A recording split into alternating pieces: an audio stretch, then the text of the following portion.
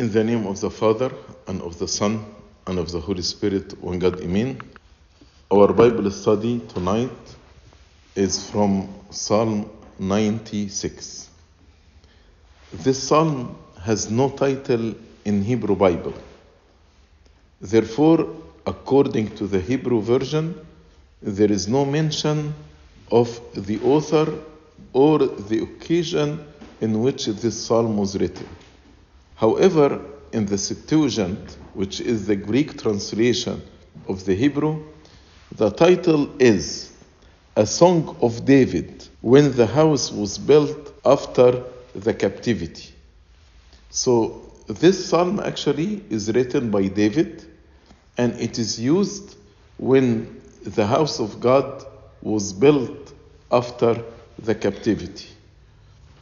And the psalm contains the middle verses of the psalm David sang for the entrance of the Ark of Covenant into Jerusalem.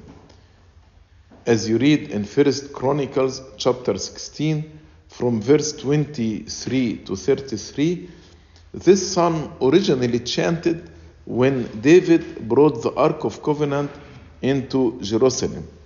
So David is the author. And then this psalm is used again after the people returned from the captivity and built the house of God. There are some psalms are called psalms of enthronement. These psalms are 93 and from 95 to 99. So Psalm 96 is considered one of the several enthronement psalms. Why these psalms are called psalms of enthronement? Because as we will see in Psalm 96, this psalm and other psalms celebrate God as king and affirm his lordship over all creation. Also, enthronement psalms call all people to praise God and sing songs of joy to him. This psalm, Psalm 96, praises God with an emphasis on God's rule and reign as well as his presence. Though this psalm was sung at the time of bringing up the ark to Jerusalem, but in a prophetic way, it looks further to the kingdom of Christ and is designed to celebrate the glories of the kingdom of Christ, especially the return of the Gentiles and the convergence of the Gentiles to Christianity. We could read this psalm as a warm-hearted invitation to all the nations to come to God of Israel and find salvation in him. With a look backward to the ark arriving in Jerusalem, this psalm also is looking forward to when the Messiah brings God's reign over all the earth. Because with the incarnation of the Son of God, he established his kingdom, his spiritual kingdom, after Satan reigned over all the world until the crucifixion of our Lord Jesus Christ. God is the true king over all the earth. Although, according to some, this psalm concerns the new temple built by Zerubbabel after the returning of the Jewish from Babylonian captivity, but this psalm in reality is the song of all humanity, praising the Lord for the sake of their liberation from the captivity of the devil, not the Babylonian captivity, but captivity by the devil, and the church of God building a holy spiritual temple for the Lord. So this psalm first speaks to the people of God at the beginning, then to all nations of the earth, and at the end, even to the creation itself.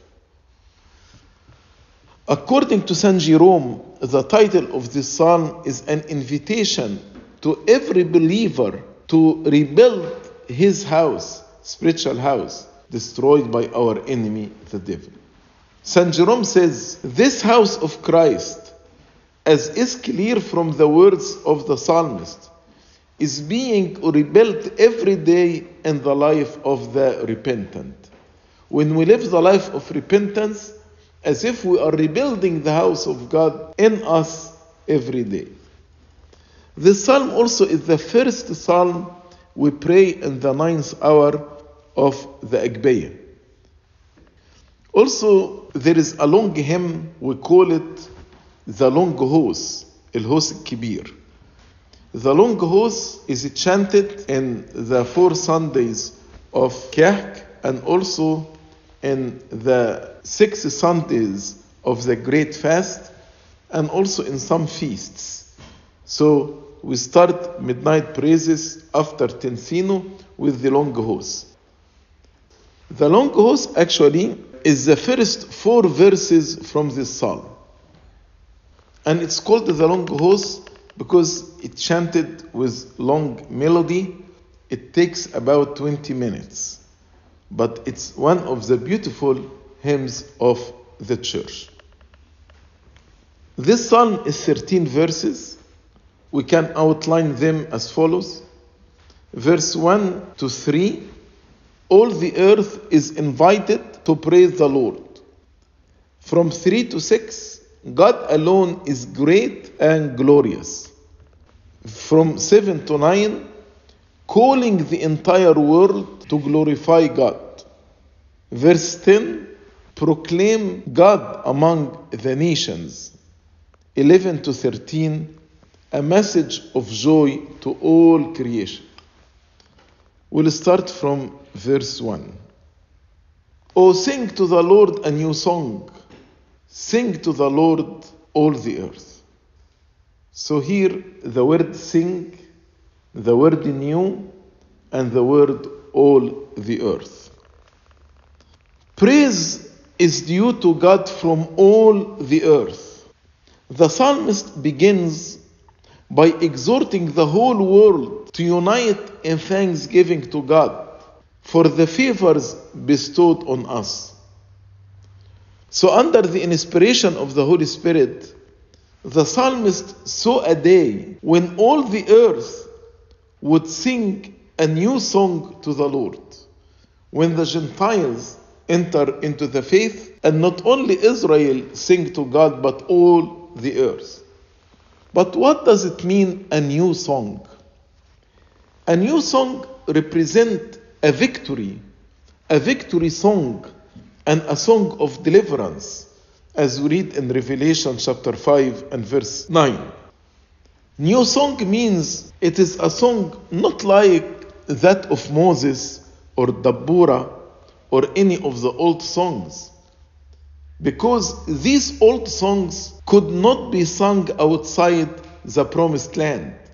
As we read in Psalm 137, how will we sing the Lord's song in a strange land?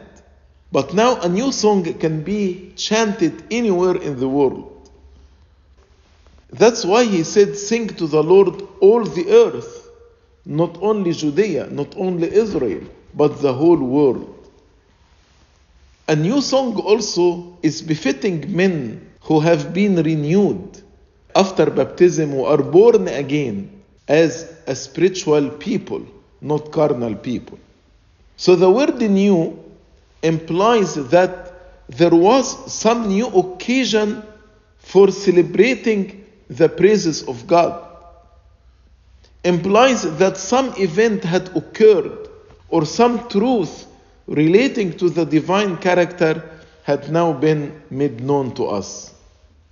In the first 4 verses, you can see the word sing to the Lord was repeated 3 times. In verse 1, repeated 2 times, and in verse 2, repeated 1 time. So 3 times were repeated, as if it is a song to the Holy Trinity, to the Father and to the Son and to the Holy Spirit. Verse 2, sing to the Lord, bless His name, proclaim the good news of His salvation from day to day. So What is the content of this song? Blessing the name of God, proclaiming His salvation from day to day. Sing to the Lord, bless His name. In song, praise His power. His name, usually the name means the power of God. Besides singing, we need to bless God, bless His name. His name means His character. His revealed word and will are to be enchanted, remembered with everlasting thanksgiving. Then the Psalms proceed to tell the subject of His praise and song, which is salvation, the coming of the Savior. As if He is saying, let the subject matter of this song be His salvation, the great salvation which was to be done by the incarnation, by the Lord Jesus Christ. These songs to the Lord were not only celebrations, but they are proclamation. We are proclaiming to the whole world the good news of salvation. This may have referred to what He had done to save the people in time of danger, as the returning from the Babylonian captivity. But the language here is to express salvation in a higher sense. Salvation from sin, from death, from Satan, from corruption. It expresses what God has done for mankind, for all the people, not only the Jews, for the Jews and Gentile, in providing a way of salvation.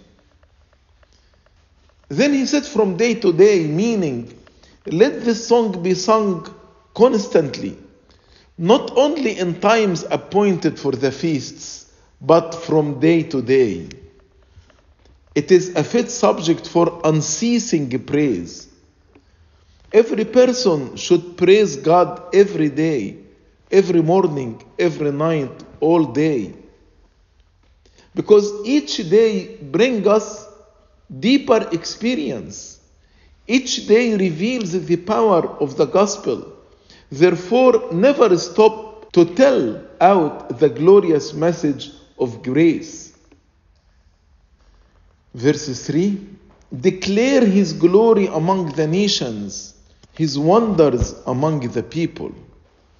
So, having said He should be praised at all times, He now adds that He should be praised in all places. Declare His glory among the nations. Make known the glory of God not only to the Jews, as the prophets of the Old Testament did, but also to the Gentiles. This He expresses more clearly when He says, make His wonders known among all the peoples. Tell all nations of His wonderful works, so that His glory will be manifested among all the people. Let all mankind hear the joyful news of salvation. St. Augustine comments on this verse and says, His honor, not yours.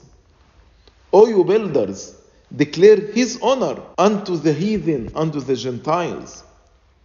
Should you choose to declare your own honor, you shall fall. But His honor, you shall be built up while you are building. While you are building others, you will be built up. What are His wonders? His incarnation. What wonderful love He has shown in His incarnation. His wonders also include His suffering, His death, His resurrection from the dead, His ascension to heaven. Verse 4, for the Lord is great and greatly to be praised. He is to be feared above all gods. So the psalmist now inform us what glory of the Lord and what wonderful works of His that deserve such praise as he just mentioned. His glory consists of that God is absolutely great, whether in regard to His power, His wisdom, His goodness, His authority, His riches. In every possible sense, that he should be, and is actually praised in proportion to such greatness. And if we know this, then we should know that heaven and earth are full of his glory. God is infinite in his nature and attributes, and greatly to be praised. All our most exalted praises fall infinitely short of his greatness. Whatever we do to praise him, it will fall short of his greatness. God is to be feared above all gods. Who are the all gods? There is no God except the true God.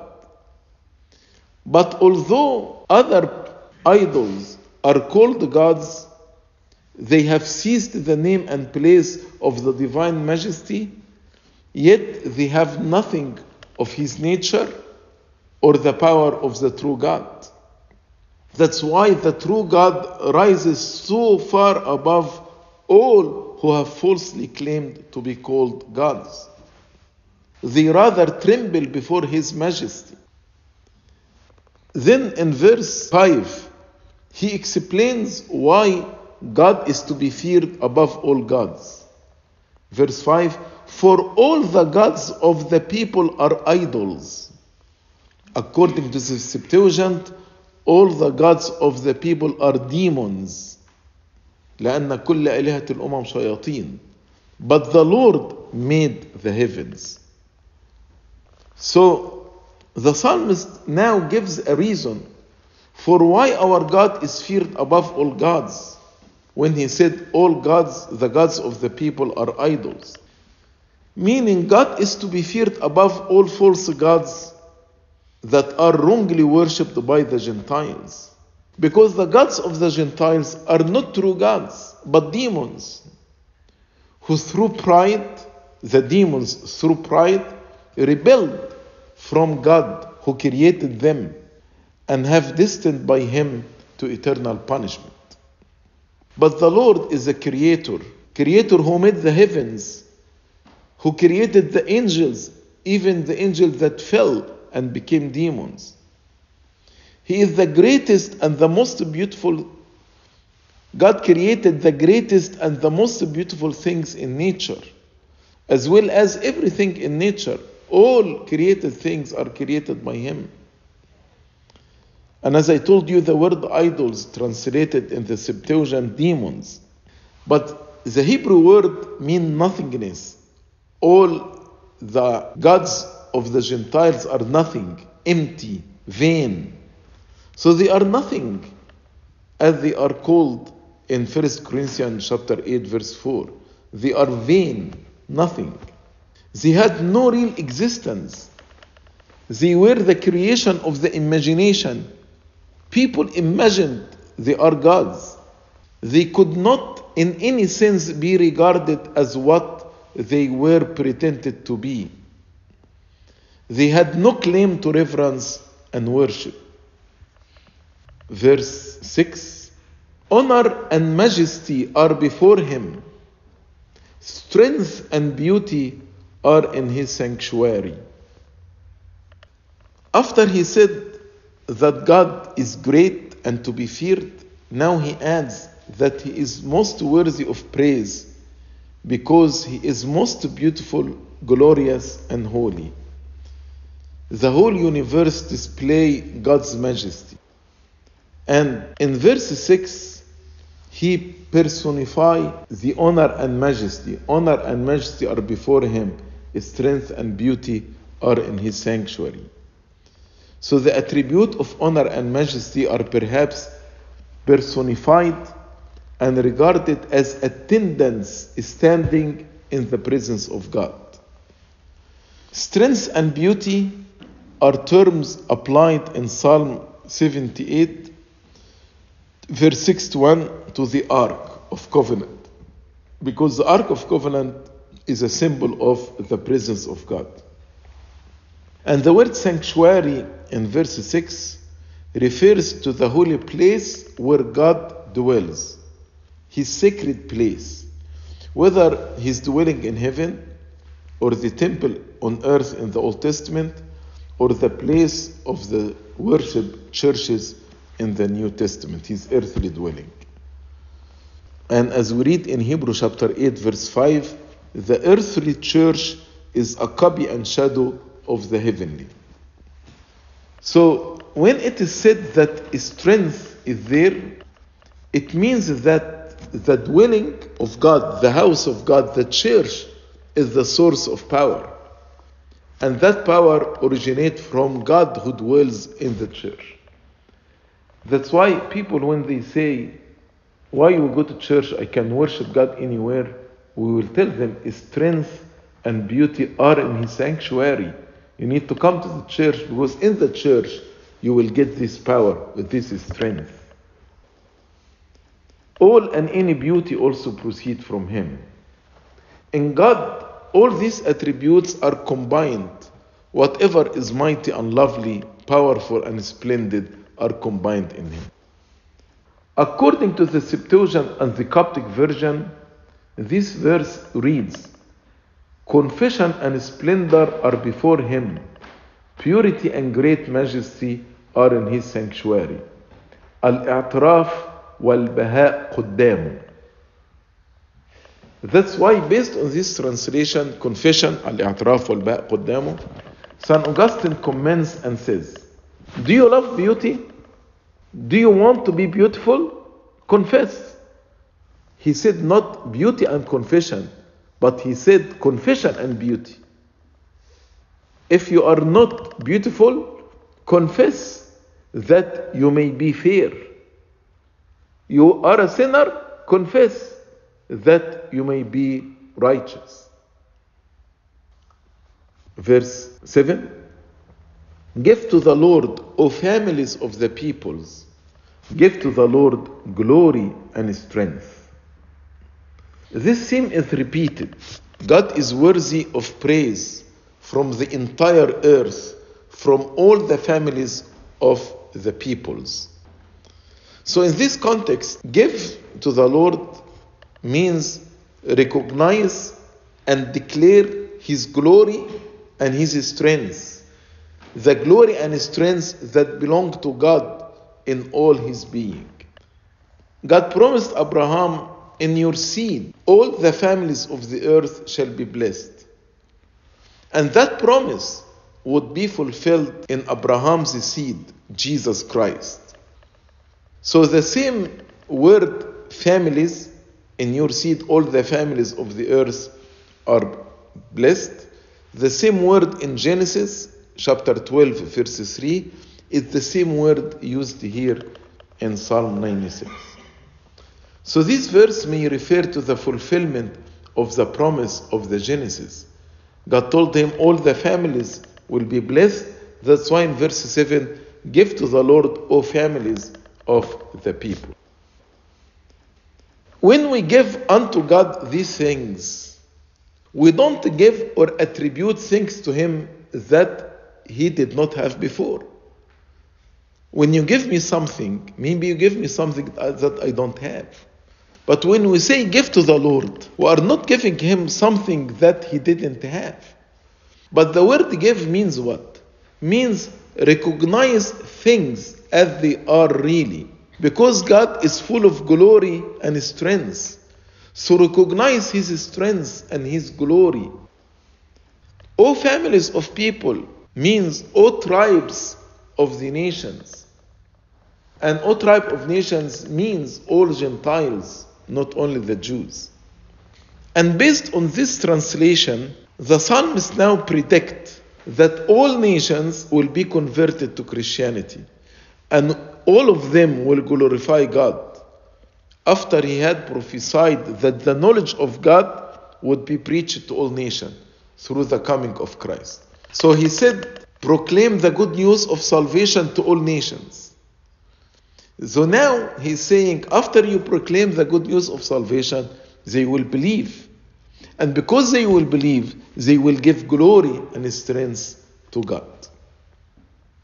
And he calls upon them to come in families, in assemblies, in allusion to the Jewish custom of families coming on the several festival days to worship in Jerusalem.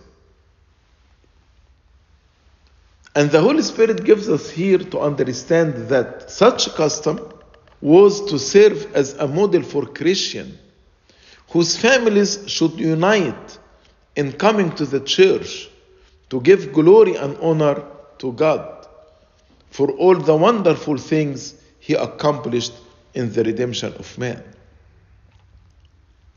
We come into the presence of God to receive blessing and to give Him glory. So our worship is mainly offering praises and thanksgiving unto God. Verse 8, give to the Lord the glory due to Him.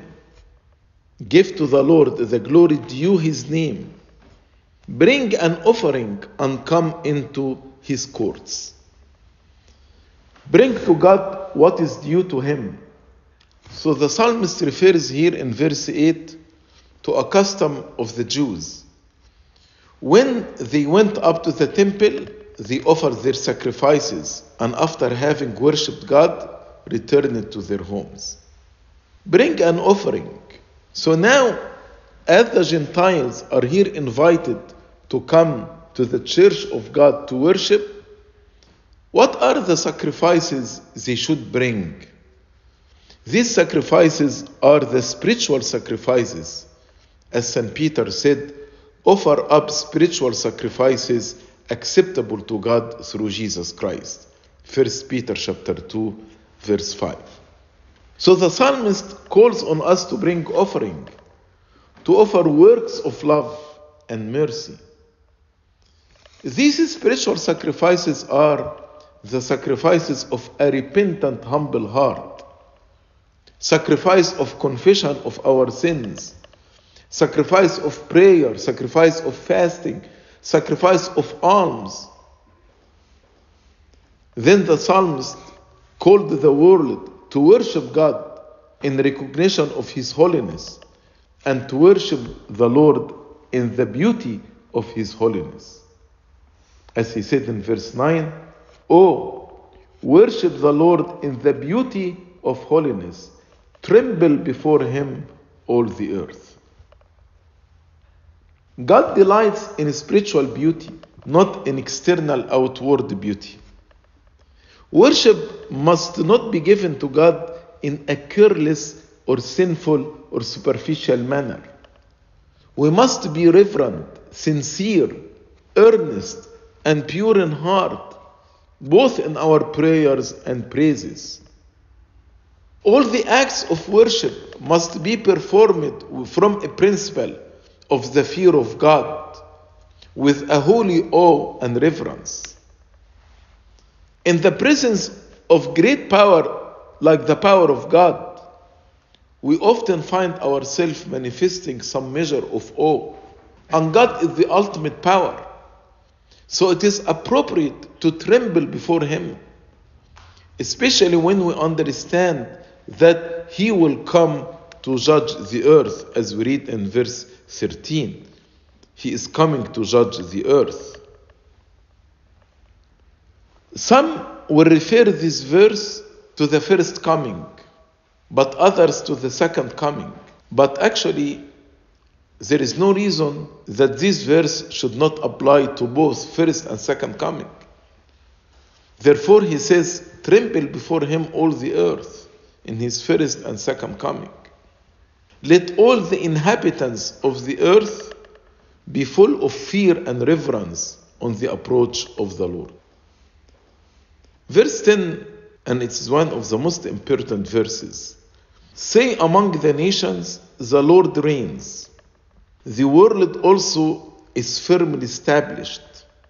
It shall not be moved.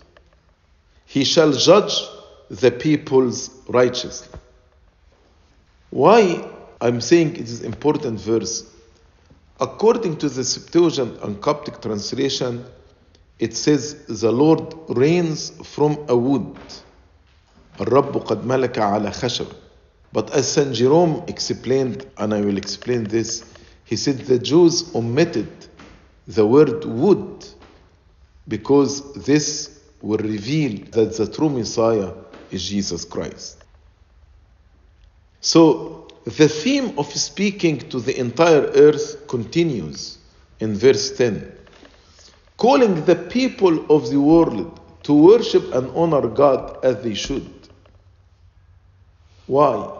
In order to stir the people up, preach to them that the Lord reigns. I told you this psalm is a psalm of enthronement. The Lord reigns.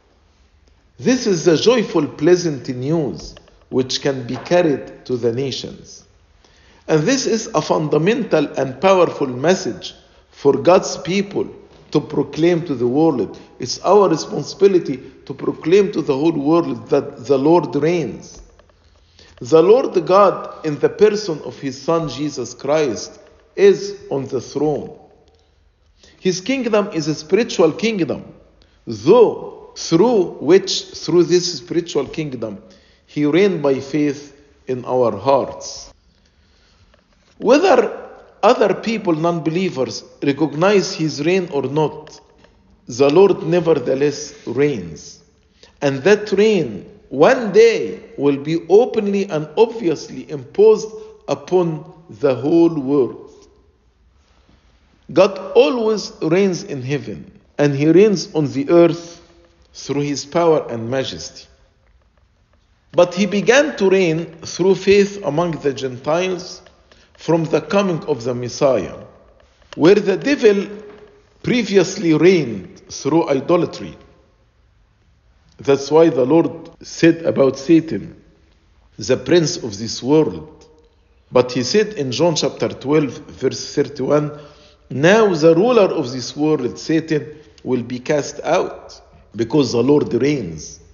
When God manifestly reigns, the earth is at once established, settled, placed on a firm foundation. It shall not be moved, as we read in verse 10. Not the natural material world, because we know the natural material world will pass away. But it shall not be moved means firmly established, so fixed and firm that nothing can move it from its place. So God, the deliverer of the old time, God is the king of the whole earth. Also, He is God who will judge the earth and will give sentence to the people righteously and justly. So He is the deliverer of old age. He is the king, and as we read in verse 10, He shall judge the peoples righteously. So this is the greatest source of joy to oppressed people. When we know that God will come to judge righteously. Justice causes the thrones of Jesus to stand. He will justly rule over the Jews and the Gentiles. And as the call for faith has been presented to all nations are called to believe in Jesus. In His second coming, the Lord will judge the people righteously. Because everybody heard about Him. So those who refused and rejected Him, then they have no excuse. Justin the martyr from 2nd century, in his dialogue with Trypho the Jew, quotes this verse, say among the nations, the Lord rules by the wood, meaning the cross. And he accused the Jews of having omitted this word by the wood because of the evidence it gave to the truth of Christianity. Justin the martyr treats the psalm as a prophecy of Christ's reign after His crucifixion on the wood of the cross. And according to the Septuagint, this verse reads, tell it out among the nations that the Lord reigns from the wood. Also, this verse, reigns from the wood, has been quoted by Tertullian and Augustine. That's why in the 12th hour of Good Friday, when we see the Lord reigning from the wood, we chant the hymn, Bec Thronus, your throne, O Lord. Verse 11, let the heaven rejoice, and let the earth be glad. Let the sea roar, and all its fullness. So as I told you, the psalm started by calling the people of God, then the whole world, then the creation itself. So the psalmist calls upon all creation to be glad and to rejoice, by reason of the first as well as the second coming of the Messiah. So the whole earth, heaven, sea should rejoice because of the first and second coming of Messiah. The thought introduced in previous verse 10, that the Lord reigns, is used as a reason why all creation should rejoice. All the creation is again called to rejoice and worship the Lord. The God who reigns on earth reigns in heaven. And what affects one part of the universe affects all. So, in all the manifestation of the character of God, whether made in heaven or in earth, it is proper to call on all the universe to partake in the general joy. So anything manifests the glory of God in heaven or on earth, the whole universe should join in rejoicing. Heaven and earth rejoiced in the incarnation of Christ. We see angels appearing and chanting, and on earth the shepherd, the wise men were chanting. Also, in the establishment of God's righteous rule, the psalmist sees the lead-in of the messianic age, which is to bring harmony and peace to all creation. So, there was enmity between heaven and earth after the fall of Adam and Eve.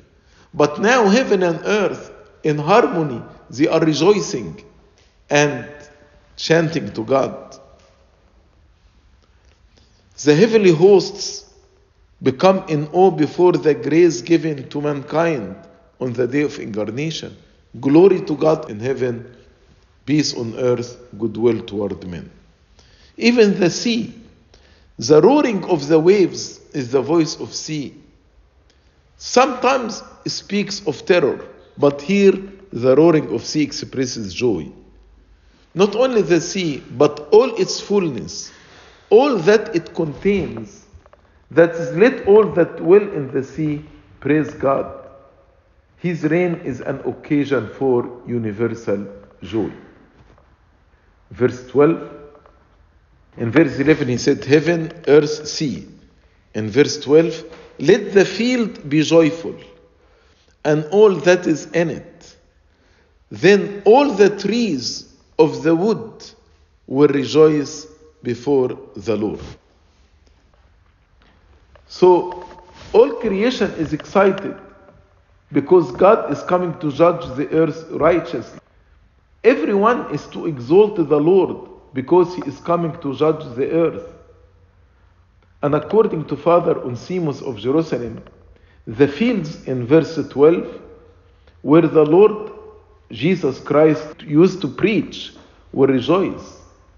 The trees and the wood will become glad, for our Lord has honored them, because a cross was taken from them, and he made this cross his throne. According to St. Augustine, the field represents the meek, the gentle, and the righteous.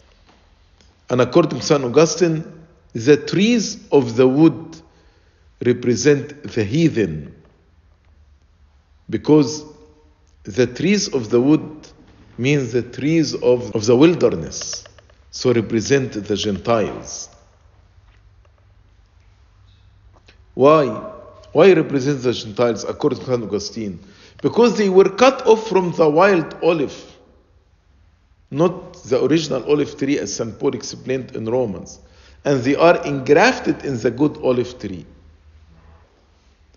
Last verse 13, for he is coming to judge the earth. He shall judge the world with righteousness, and the peoples with his truth. So the psalm ends with a joyful confidence that God will judge and set things right. Rejoice before the Lord at his presence and approach of their Lord and Maker. He is coming, for he is coming, it was repeated, to show the certainty of Christ's coming. And the just reason there was for the joy. We are happy, we are rejoicing because the Lord is coming. And according to St. Jerome and others, the word coming was repeated twice to point the first coming and the second coming. And both of them are matter of joy for the believer. His first coming and second coming. The last judgment is sometimes described as a fearful occasion. It's fearful to the non-believers, to the non-repentant, but it is joyful to us, the believers. As we read in Luke chapter 21, verse 25 and 26, there will be signs in the sun, in the moon, and in the stars, and on the earth distress of nations, with perplexity, the sea and the waves roaring, men's hearts failing them from fear and the expectation of those things which are coming on the earth, for the powers of the heavens will be shaken. But other times, the second coming is described as something pleasant and delightful, by reason of the glory of the elect, which will produce a certain effect on the creation. That's why in the same chapter, in Luke chapter 21, verse 28, the Lord said, "Now when these things begin to happen, look up and lift up your heads, because your redemption draws near." Your salvation draws near.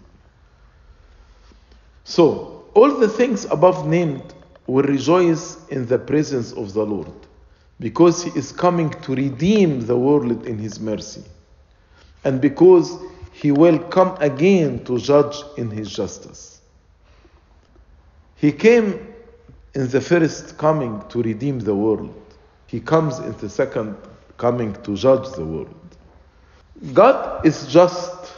St. Augustine says, is it possible that God could have been so faithful in everything and so false as to the day of judgment?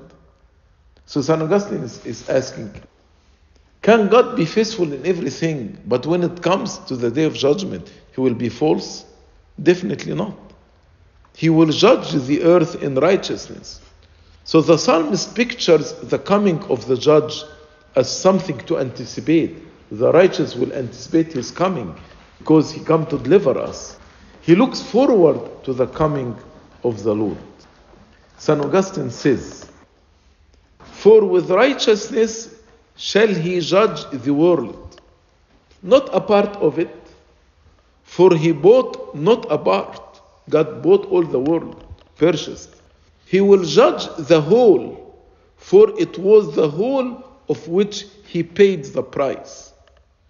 You have heard the gospel, where it says that when he comes, he shall gather together his elect from the four winds. He gathers all his elect from the four winds, therefore from the whole world. What are righteousness and truth?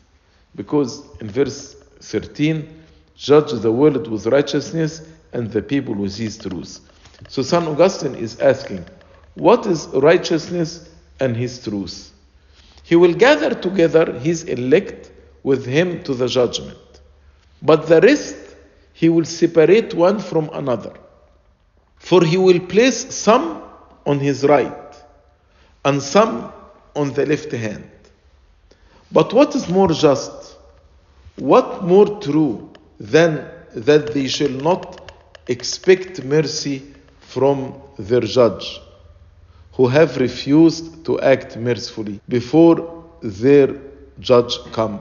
So he is saying, nothing more just and nothing more true that the wicked should not expect mercy from God because they refuse to act mercifully before His coming.